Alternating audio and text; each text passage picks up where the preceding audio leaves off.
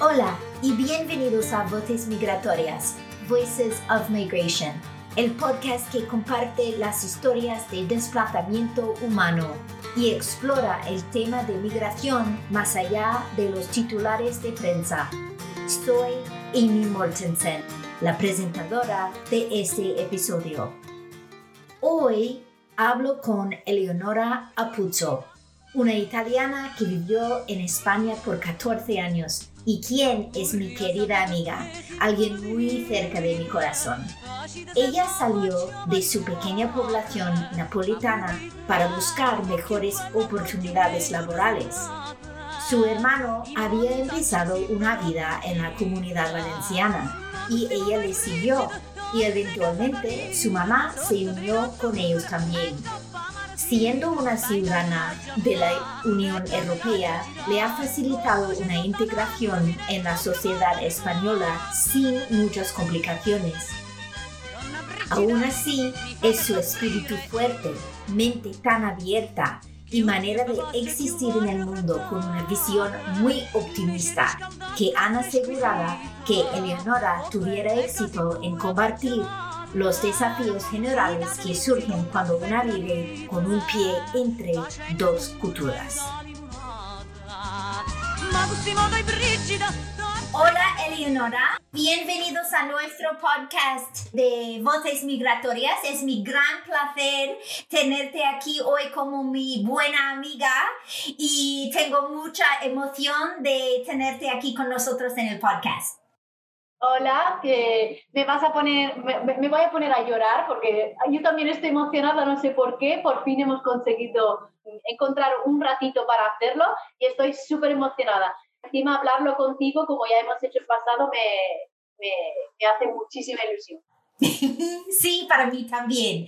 Vale, entonces, querida, empezamos y quiero empezar por preguntarte ¿por qué viniste a España la primera vez? Por ejemplo, ¿cuántos años tenías?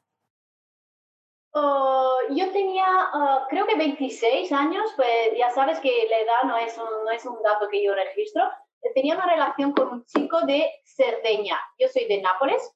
El chico era de Cagliari, estábamos ahí ya teniendo una relación a distancia de hace más de un año y decidimos cambiar, su trabajo no le gustaba en aquel momento, el mío no me gustaba, no me satisfacía, así que decidimos cambiar nuestra vida. No queríamos seguir en Italia, queríamos intentar otra cosa y como mi hermano estaba en España, había llegado 3 meses antes a Alicante, rellenamos el coche de todo lo que teníamos y nos pusimos en marcha. Ah, muy bien. Entonces, la primera vez vosotros conducisteis a España. Sí, cogimos el coche desde Nápoles, llegamos a Roma, cogimos el barco con el coche y luego ya llegamos a Barcelona, desde Barcelona ya hacia Alicante. Y eso fue el primer pasito. ¿Y esto fue tu primera vez en España o has venido para visitar España antes? Había estado, si no me acuerdo mal, había estado en España, creo que en Barcelona, hace muchísimo tiempo con mi abuela en uno de estos viajes de abuelas y nietos. No tengo casi ningún recuerdo de Barcelona, entonces sí que podemos decir que ha sido casi la primera vez. Sí, vale. Y en tus primeros años en España, ¿cómo te sentiste en referencia al idioma, a las diferencias entre España e Italia, la cultura, cosas así? Entonces, tú me conoces bien y sabes que me encanta hablar de mí tanto cuanto escuchar a la gente. Y soy sincera, no fue nada fácil, para nada. Empecé con mucha gana, pero me di cuenta enseguida que el hecho de no saber nada de español, yo llegué y sabía decir buenos días y corbata. No me preguntes por qué, pero sabía decir corbata. Así que me di cuenta enseguida que el hecho de no hablar español, castellano, iba a ser un gran bloqueo por mi gana de comunicarme, por mi gana de conocer a la gente, de saber qué pensasen. Y me acuerdo de la primera sensación que tuve creo que la semana, 2 semanas después de empezar a trabajar, fue de sentirme completamente transparente. Estaba ahí entre mis compañeros de trabajo y me sentía transparente y estaba todo el rato pensando, estas personas no saben si yo soy simpática, tonta, antipática, divertida, triste, ¿cómo voy a hacer? Es decir, puede que para otras personas encuentran cómodo no estar al centro de la atención o de todas maneras estar en su pequeño metro cuadrado esté bien, pero para mí no. Tú me conoces y sabes que la palabra, la comunicación, conocer gente y saber que cada persona te puede enseñar algo me da la vida. Así que fue difícil. Claro, ¿y cuánto tiempo había hasta que tú te sentiste cómoda, hasta que tú te sentiste más como ti misma? Después de esta primera fase, hubo una segunda donde era capaz de entender lo que me decían, pero no era capaz de contestar. Así que no sé si fue incluso peor, porque entendía lo que querían decirme, sabía lo que iba a contestar, pero no sabía traducirlo. Entonces, después de la primera hubo una segunda fase todavía más crítica, porque estaba como empezando pasito a pasito, pero todavía no estaba cómoda. Y creo que pasó para sentirme realmente cómoda y sentirme yo misma un año. Vale. Fue muy interesante porque cuando nosotros nos encontramos es que ya tú pareciste como española, como puramente una española, sino en todas maneras, pues en tu conocimiento del país y la cultura en general, con tu capacidad con el idioma. Y había un momento cuando la luz se incendió, cuando te dio cuenta que ya estabas como en casa española. ¿Me entiendes? Sí, perfectamente. No sé si... Creo que pasó, no había pensado nunca en este momento, pero si pienso un poquito, creo que una pequeña luz, después de mis primeras 2 fases críticas, fue cuando, gracias a mi trabajo, el primero o el segundo trabajo que hice fue en Alicante, en Elda, en el McDonald's de Elda. Gracias a mi trabajo hice un pequeño viaje con mis compañeras, eran 3, 4 compañeras, y creo que mi pequeño momento de luz, mi primer momento de luz fue cuando dije una cosa en español, no sé en qué nivel de español, puede que equivocado, fue como un chiste, y me entendieron. Entonces alguien se rió. Entonces creo que fue ahí donde dije, no va a ser tan difícil, a partir de ahora creo que puedo. Sí. No, pues es verdad porque se dicen que cuando una persona se puede entender un chiste o puede contar un chiste en otro idioma, entonces sí ha llegado. Totalmente. A la cultura, al idioma, sí. Si podemos hacer de esto una regla, es totalmente así. Cuando puedes reírte de lo que dicen y la gente se puede reír de lo que tú dices, pues ya estás dentro, creo.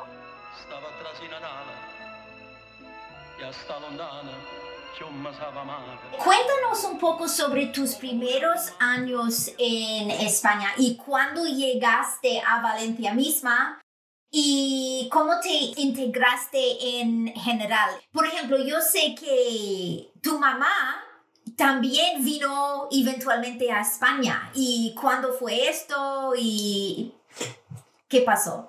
Entonces, los primeros años, creo que yo estaba en un mismo piso con mi novio, mi hermano y su exnovia. Estuvimos ahí un año, estábamos viviendo en Elda, es un pueblecito muy acogedor de Alicante, pero claro, era muy pequeñito. Los 4 teníamos trabajos y estábamos muy bien. Yo empecé a trabajar en el McDonald's gracias a mi amiga Ana, que gerente encargada en aquella temporada del McDonald's, me dijo, aunque no hables en castellano, no pasa nada. Intentaremos hacer la entrevista en italiano. Entonces, imagínate tú mi nivel de español. Poquito a poco, por terapia de choque, me puse a trabajar y ahí, aunque fue muy difícil para mí, porque incluso en el McDonald's, donde, no sé, los conocimientos pueden ser, si quieres, no necesitas muchos conocimientos de la lengua, del idioma para hablar en español. Pero me acuerdo que los primeros clientes se acercaron al frente y me dijeron, ¿me das un poquito de ketchup? Entonces yo ahí dije, no, no voy a poder hacer esto. Ketchup, se dice ketchup, y yo no entendía qué me estaban diciendo y me sentí talmente tonta porque que incluso aquello me pareció gigante. Después de un añito pasado ahí, súper buen año, decidimos de todas maneras de ir a buscar algo en una ciudad, algo de más grande, porque yo de todas maneras soy de Nápoles, pero soy de un pueblecito muy pequeñito. Entonces las medidas me quedaban un poquito estrecho. Fuimos a buscar un piso y un trabajo a Valencia. Me acuerdo que mi hermano empezó a trabajar en una agencia de trabajo temporal. Al rato, creo que a los 15 días, su exnovia y yo nos mudamos, dejamos el trabajo, nos mudamos a Valencia y ahí es donde me he quedado 13 años. Sí, mucho tiempo. Y encima pensando que yo quería seguir viajando y seguir mirando sitios, me encontré tan cómoda y tan arropada, ¿sabes? Amparada y arropada y integrada finalmente que han pasado 13 años en la misma ciudad. Mi madre se vino después de 5 años por una pequeña temporada de 1 año y medio y luego ya hace 5 se ha mudado definitivamente a Valencia conmigo y con mi hermano. Bueno, ahora con mi hermano. Y el momento en donde llegó tu madre, eso fue un muy buen momento para ti porque te sentiste como ahora tengo mi hermano, mi mamá, un poco más familia, o fue más como estresante porque te sentiste como tenías que ser más responsable para tu mamá y la integración de ella. ¿Cómo fue? Sí, totalmente. Totalmente la segunda que has dicho. Obviamente era muy contenta, estaba súper contenta de que mi madre estuviese ahí, pero el hecho de estar en un país extranjero con una persona de 61, creo que tenía en aquel tiempo, me pesó en la medida porque me sentía responsable. Me sentía responsable que ella estuviese bien, que tuviera personas que conocer, que tuviera cosas que hacer. Entenderás que si no fue fácil para mí, imagínate para ella. No hablar el idioma, no tener trabajo, no saberse cómo mover. Al principio en realidad me estresó un poquito. Estaba muy preocupada por ella, me sentía totalmente responsable de su vida social, personal, profesional. Así que al principio fue particular el momento. Y cuando ella llegó, ¿ella vivió contigo o ella tuvo su propio apartamento? En un principio creo que pasó 2 o 3 meses conmigo, tiempo de organizarnos, y luego ya le buscamos un apartamento, estaba muy cerca de mí, pero con su independencia. Y en fin, porque claro, en mi opinión ahora, tu mamá a mí me parece integrada, pero me imagino con la edad de ella y de no tener un trabajo fue mucho más difícil para ella que fue para tú y tu hermano. Absolutamente, pero mi madre, al contrario de lo que tú puedas imaginar, es un todoterreno. He descubierto que mi madre tiene recursos que le salen por un tubo. Así que, a pesar de haber sido un poquito complicado para ella, ahora habla español, tiene sus amistades, hace sus llamadas, contesta al teléfono. Digo de contestar al teléfono porque creo que es otro pasito en la integración. Cuando te sientes capaz de poder contestar al teléfono y no te estresa o no pides a nadie más de hacerlo por ti, creo que es el segundo pasito después del segundo pasito hacia la integración. ¿Y qué opinas sobre esta idea de integración? Porque a mí me parece tu historia que desde el comienzo de estar en España, que no has tenido problemas de encontrar trabajo, que siempre no fue fácil, no voy a decir que fue fácil, porque claro, para aprender el idioma, para conocer gente, para aprender la cultura, pero por lo menos no parece que fue difícil de encontrar trabajo, ¿verdad? Y cuando estabas en España, ¿Te sientes como una persona integrada completamente en la sociedad o notas las diferencias entre ti y tu entorno? Creo que puedo contestar serenamente, totalmente integrada. Es verdad, me siento súper afortunada por haber tenido este percurso en España. Hay personas que ya sé que no van a tenerlo tan fácil, no lo han tenido tan fácil, no lo van a tener tan fácil. Quizás un buen momento, quizás una buena actitud, quizás una buena estrella. He tenido siempre bastante suerte en encontrar trabajo, pero también puedo decirte que, al igual que yo, hay otras personas que con mis mismas capacidades o en el mismo momento que yo no han podido, personas que conozco, no han podido integrarse tan bien como yo hasta el punto de volver a Italia porque creo que sin problemas aparentes y dispuesta a integrarse con un pequeño esfuerzo y siendo un poquito sociable y sencillamente yo tenía mucho interés por donde estaba y por la gente que conocía. No te digo que haya sido fácil, no te digo que haya sido pan comido, como se dice, pero he puesto todo de mi parte. De mi parte he puesto el interés absoluto en la gente que me rodeaba, el interés absoluto en las tradiciones, el interés. Puedo luego apreciar o menos una u otra, puedo compartir gustos o menos, pero estaba completamente integrada, hasta el punto de sentirme transparente, pero esta vez en una manera positiva, ¿sabes? Transparente, pero integrada. He dejado de sentirme extranjera muy pronto, en realidad. Sí, entiendo completamente porque, por ejemplo, cuando nos conocimos al principio, me recuerdo algunos momentos en donde tú estabas intentando de encontrar una palabra en italiano y no salió. Porque todos los días hablando español, la mayoría de tus amigos españoles y tal. Sí, es muy interesante. Sí, ha habido italianos a lo largo de mis trabajos, ha habido bastante italianos que no creían que yo fuera italiana de verdad, hablando italiano con ellos. Entonces, creo de haber perdido mucho acento italiano. No me importa, me acuerdo del italiano en la medida que quiera, me acuerdo del español en la medida en que quiera y creo que hasta un punto puedo gestionar los dos, luego ya veremos. Sí, exacto.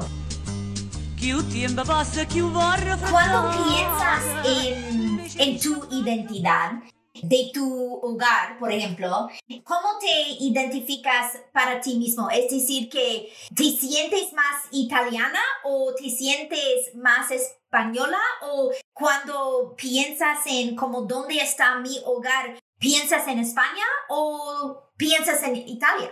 O tal vez ahora pienses en Francia, porque ahora estás viviendo en Francia.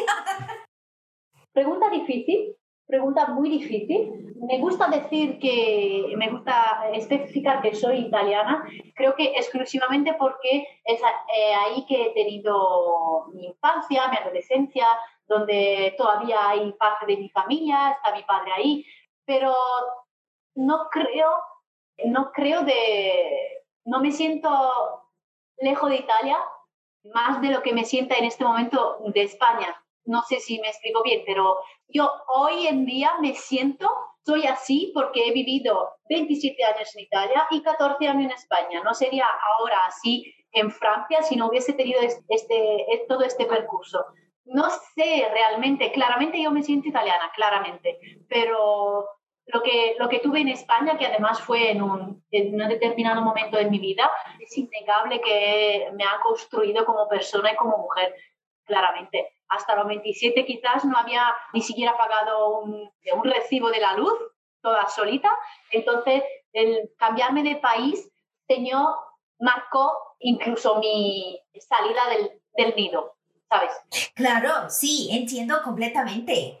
Aunque yo haya trabajado siempre, a partir de los 18, haya trabajado siempre fuera, me quedé siempre por Italia, me había quedado siempre en giro por Italia, pero la verdad que en España he tenido muchísimas experiencias como persona, como profesional, como... Sí, y como persona adulta. Es decir que tu vida como una adulta más o menos has pasado en España y no en Italia. Como que valen igual, ¿sabes? Como que los años pasados en España valen doble. Yo digo siempre lo mismo. Cuando estás en un país extranjero, no conoces el idioma, no tienes amigos, todo lo que hagas, aunque sea comprar pan, vale doble. Porque es un esfuerzo, porque te llama a ser una persona más fuerte que lo que harías en tu país, con tus amigos, con tu tienda del pan de toda la vida. Es todo, es como si valiese doble todo, sí. Claro, entiendo esto completamente. Y entonces mudaste otra vez hace 1.5 años para Francia.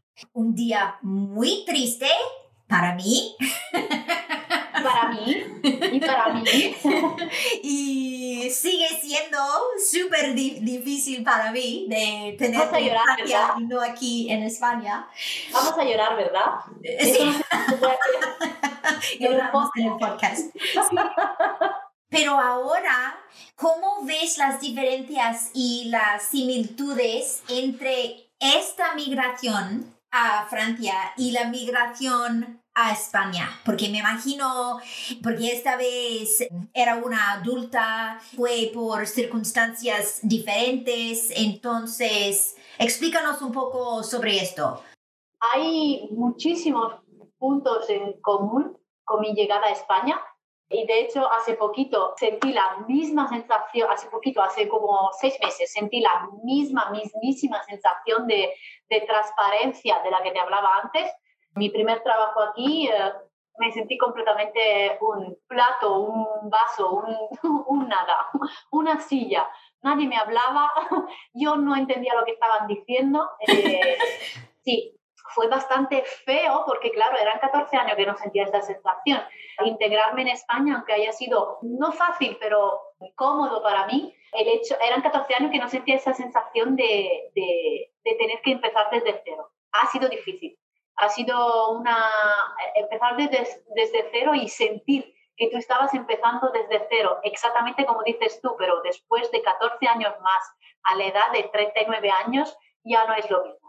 Sí, y creo que cuando una persona se hace un cambio así en una edad mayor, es siempre más difícil. Porque cuando una persona es más joven de hacer un cambio muy fuerte, es que tiene más, no sé, como la capacidad de adaptarse, pero cuando se hace un poco mayor, entonces creo que es un poco más difícil. Claro, imagino solo que mis primeros compañeros en España tenían más o menos mi edad, más pequeñitos, poco más mayores, trabajaban conmigo y pudimos hacer bastantes cosas juntos porque teníamos más o menos la misma edad. Ahora, sin embargo, la gente con la que he trabajado tenía mi edad, pero ella tiene su familia, su entorno. Creo que llega un punto en que las personas creen que han acabado de descubrir y se sienten como si ya lo tuviesen todo.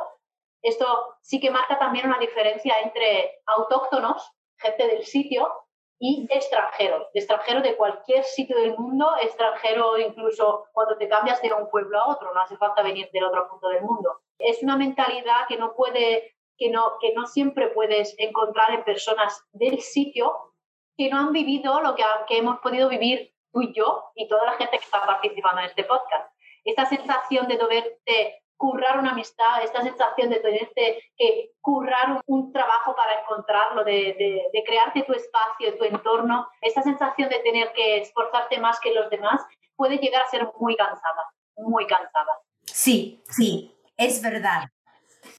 Y a veces cuando en tu entorno hay solo gente que es del sitio, entonces ya tienen, te digo una tontería, pero su bar preferido, sus personas preferidas, su tiempo, su espacio, su ritmo, sus amigos de toda la vida, y tú eres ahí y y tú te sientes como si fueras un más uno, es decir, el mundo más Eleonora, como si no encajaras en ningún sitio. Y lo llevo bien porque ya he pasado por esto y porque tengo la suerte de tener un carácter bastante abierto, entonces creo que a pesar de ser difícil en algún momento, puede que tarde menos de otras personas que son más tímidas, pero sentirse un más uno, como cuando, ¿sabes?, hacen las invitaciones de las bodas, Emi más uno, que sea lo que sea, no sabemos ni cómo se llama, que te lo lleves y te lo traigas, no pasa nada. Entonces la sensación de ser un más uno sí, es más difícil a esta edad, es más difícil hacerte espacio a esta edad. Sí, claro. Pero ahora, después de 1 año y medio y un poco, ¿te sientes más cómoda? Es que ahora yo te veo más cómoda que al principio. Estás aprendiendo francés y se dice que aprender un idioma es como aprender un instrumento. Es que cuando sabe cómo hablar uno o dos, entonces es más fácil aprender el tercero. ¿Y has encontrado que esto es así con el francés? He empezado a hacer llamadas telefónicas sola, así que ya he llegado a mi segunda etapa.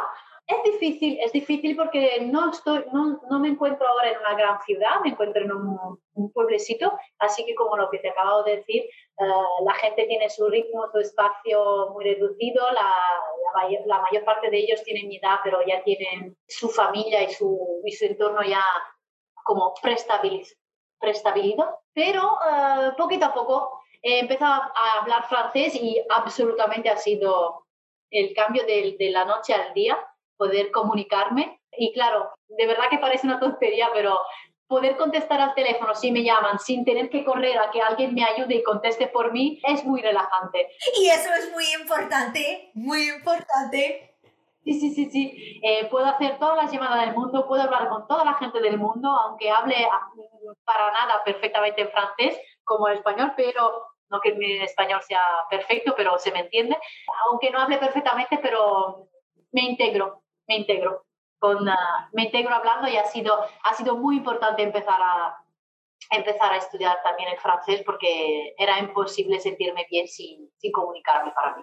Sí. Y para mí es muy interesante también porque a veces cuando hablamos por WhatsApp o lo que sea, a veces oigo un pues, oui. En vez de sí o lo que sea. Y una cosa interesante es que todavía hablas en español con Ben, con tu novio francés, o hablas ahora en francés con él. Claramente, si me enfado, no puedo hablar en francés. No. Creo que si me enfado, incluso me sale más rápido hablar y pensar e insultar en español que en italiano incluso. Pero hablo todavía con él en español si estamos solos, procuramos hablar en francés si hay gente delante. La diferencia es que él se siente libre de hablarme en francés cuando no le apetece hablar español. Esta es la diferencia. Pues claro, para él. Entonces, si él quiere hablar contigo en francés y tú le contestas en español, entonces tranquilo. Aunque yo he empezado ya a mezclar ya el español con el francés, y no sé quién el otro día me preguntaba, ¿pero tú hablas 4 idiomas? Un poquito de inglés, italiano, español, francés, y yo dije, no, hablo uno y todo mezclado. No hay nadie que me entienda, porque y eso pasa. Sí. Cuando una persona habla más que 3 idiomas como nosotras, es que eso se pasa. A veces me salió una palabra en portugués o una palabra en francés y estoy hablando en español con una persona. Una palabra en inglés, madre mía. Y encima es muy difícil cuando hablas con una persona que tú sabes que va a entenderte, que si te sale una palabra en inglés, en español o en italiano, entonces la apoteosis, es la torre de papel. Es decir, te relajas, quitas todos los filtros y hablas como si ni te interesara de cambiar el idioma. Entonces, como cuando hablo contigo, que te digo algo en francés porque sé que me entiendes en inglés y no se me ocurre en español y Exacto. Exacto. A mí me encanta eso, a mí me encanta.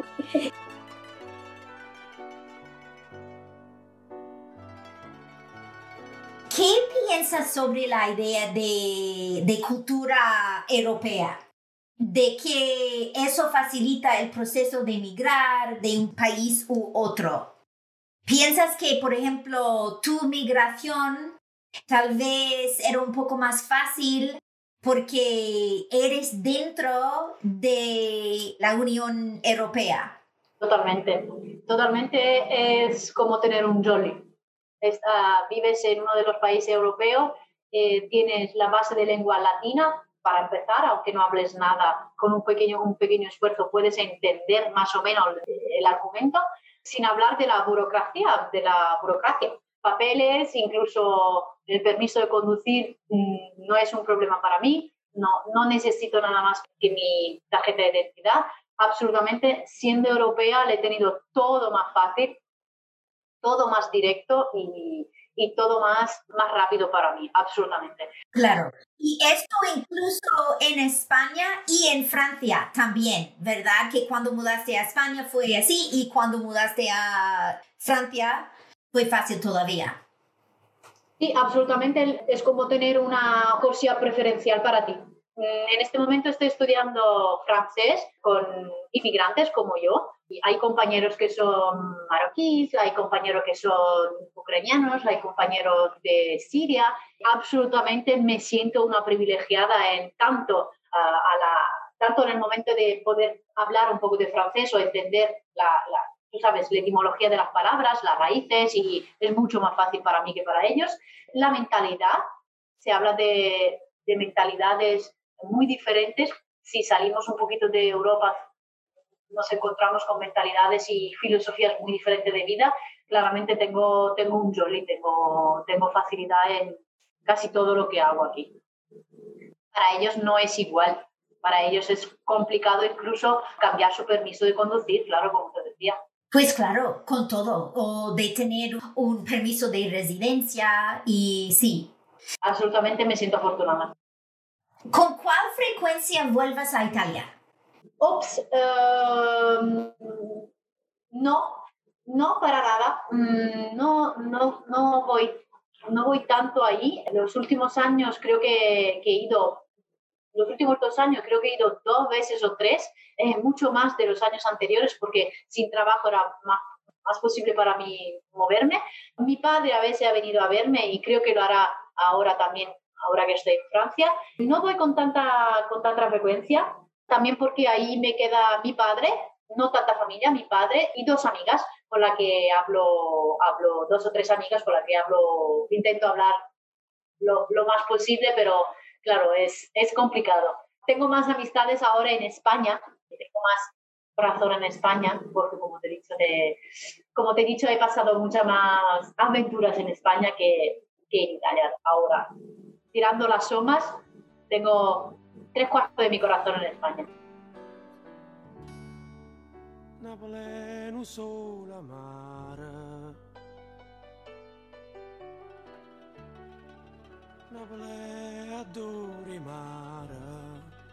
¿Y qué te hace falta de Italia? Hay cosas que viviendo en España, igualmente viviendo en Francia, que a veces piensas que, ay, me haces falta de esa, sea una comida o algo de Italia que siempre te hace falta.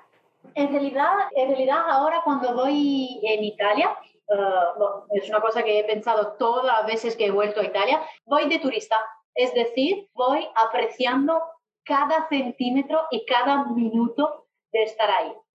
De todas maneras, son recuerdos que me llaman a mi infancia, a mi adolescencia, cuando no tenía nada en la cabeza, cuando solo quería viajar y divertirme. Y incluso los olores son diferentes. Claro. Aunque no vaya mucho en Italia y no soy una de estas personas que tiene que ir de vez en cuando, tiene que ir con una cierta frecuencia, aunque intento integrarme en el momento en lo que estoy, absolutamente cada vez que vuelvo a Italia me doy cuenta que la echaba de menos. Me acuerdo una de las primeras veces que dejé España para ir a ver a mi madre, que en aquel momento estaba ahí, ella cocinaba y me quedé embobada oliendo la cebolla que estaba friendo. Y le dije que no era para nada el mismo olor de mi cebolla en España. Sí. No. Y también me imagino que eso fue un olor de infancia, Sí, absolutamente. Sí.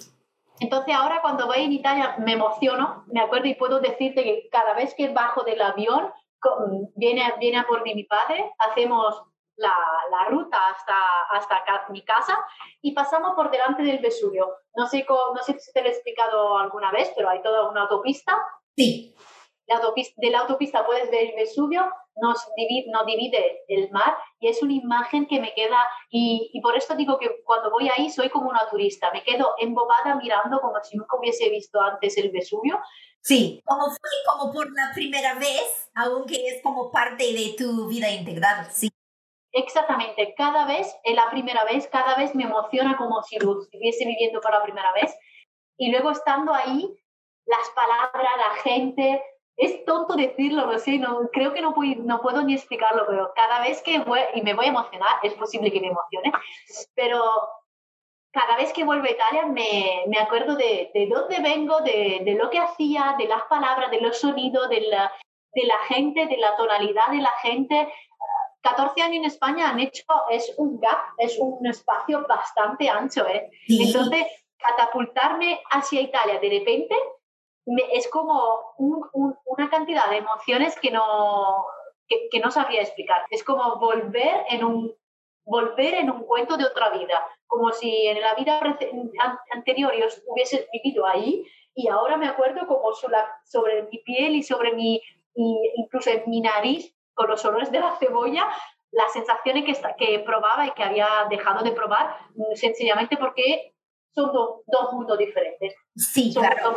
Es como este sentimiento, es como ponerte los pies adentro de sus raíces y de estar como en sus raíces, aunque que estás en el país, es que es muy fuerte.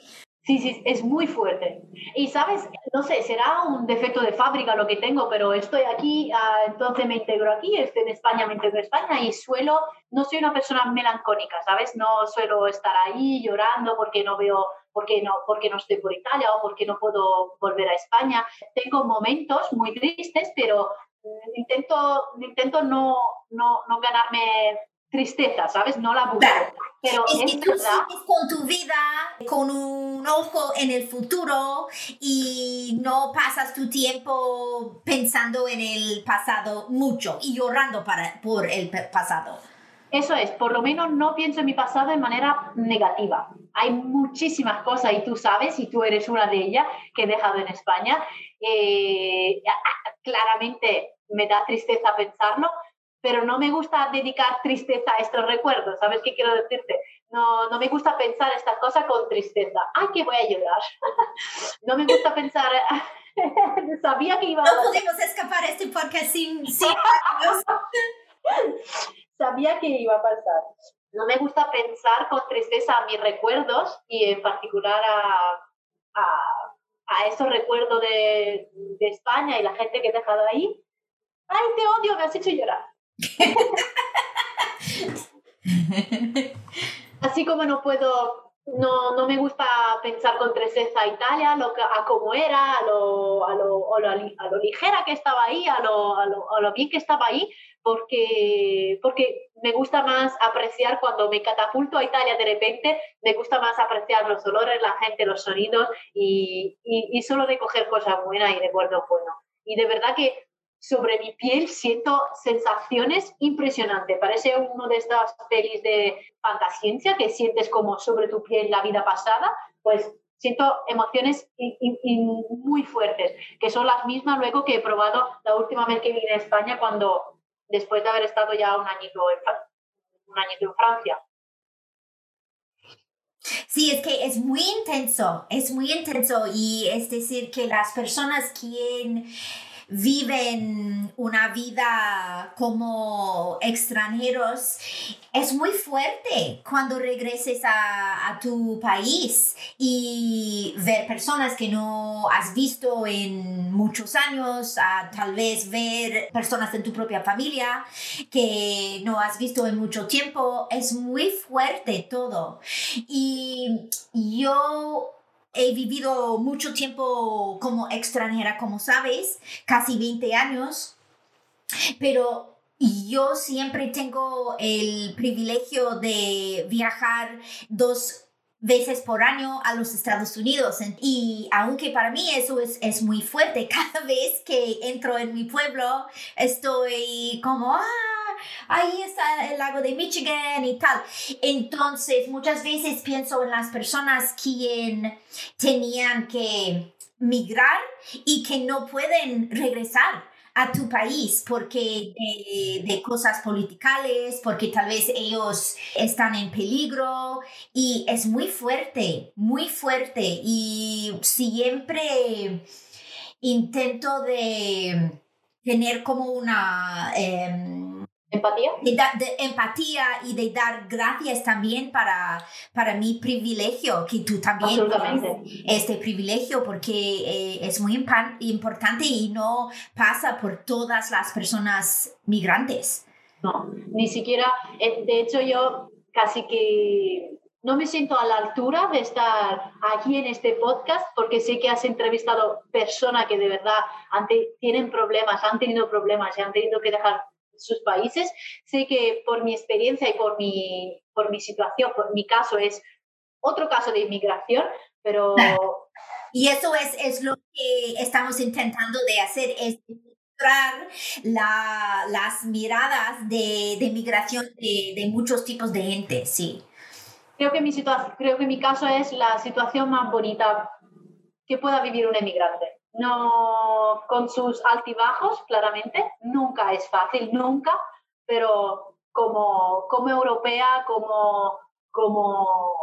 no he tenido problema y ni me imagino la dificultad que pueda tener estas personas en tener que dejar su país. La mía fue una elección, estar obligado en dejar su país y encima, como tú dices, no poder elegir de volver.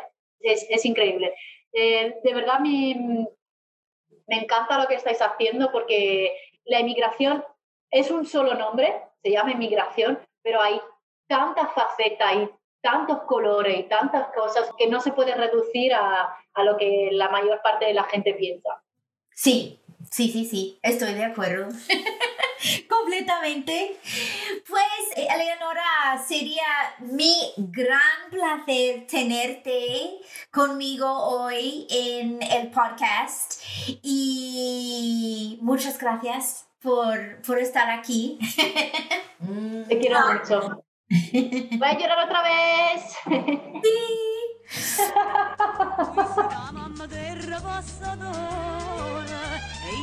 Gracias por escuchar Voces Migratorias, Voice of Migration. Síguenos en Apple, Spotify, Evox o cualquier plataforma de podcasts. Déjenos una reseña en Apple Podcasts. Comparte este podcast con un amigo. La música de este episodio es de Angela Luce, Mario Merola, Pino Daniele y Briar Edwards. Voces Migratorias, Voice of Migration es una producción de Shortman Studios con los presentadores Daniel Schwartzman y Amy Mortensen. Nos vemos pronto.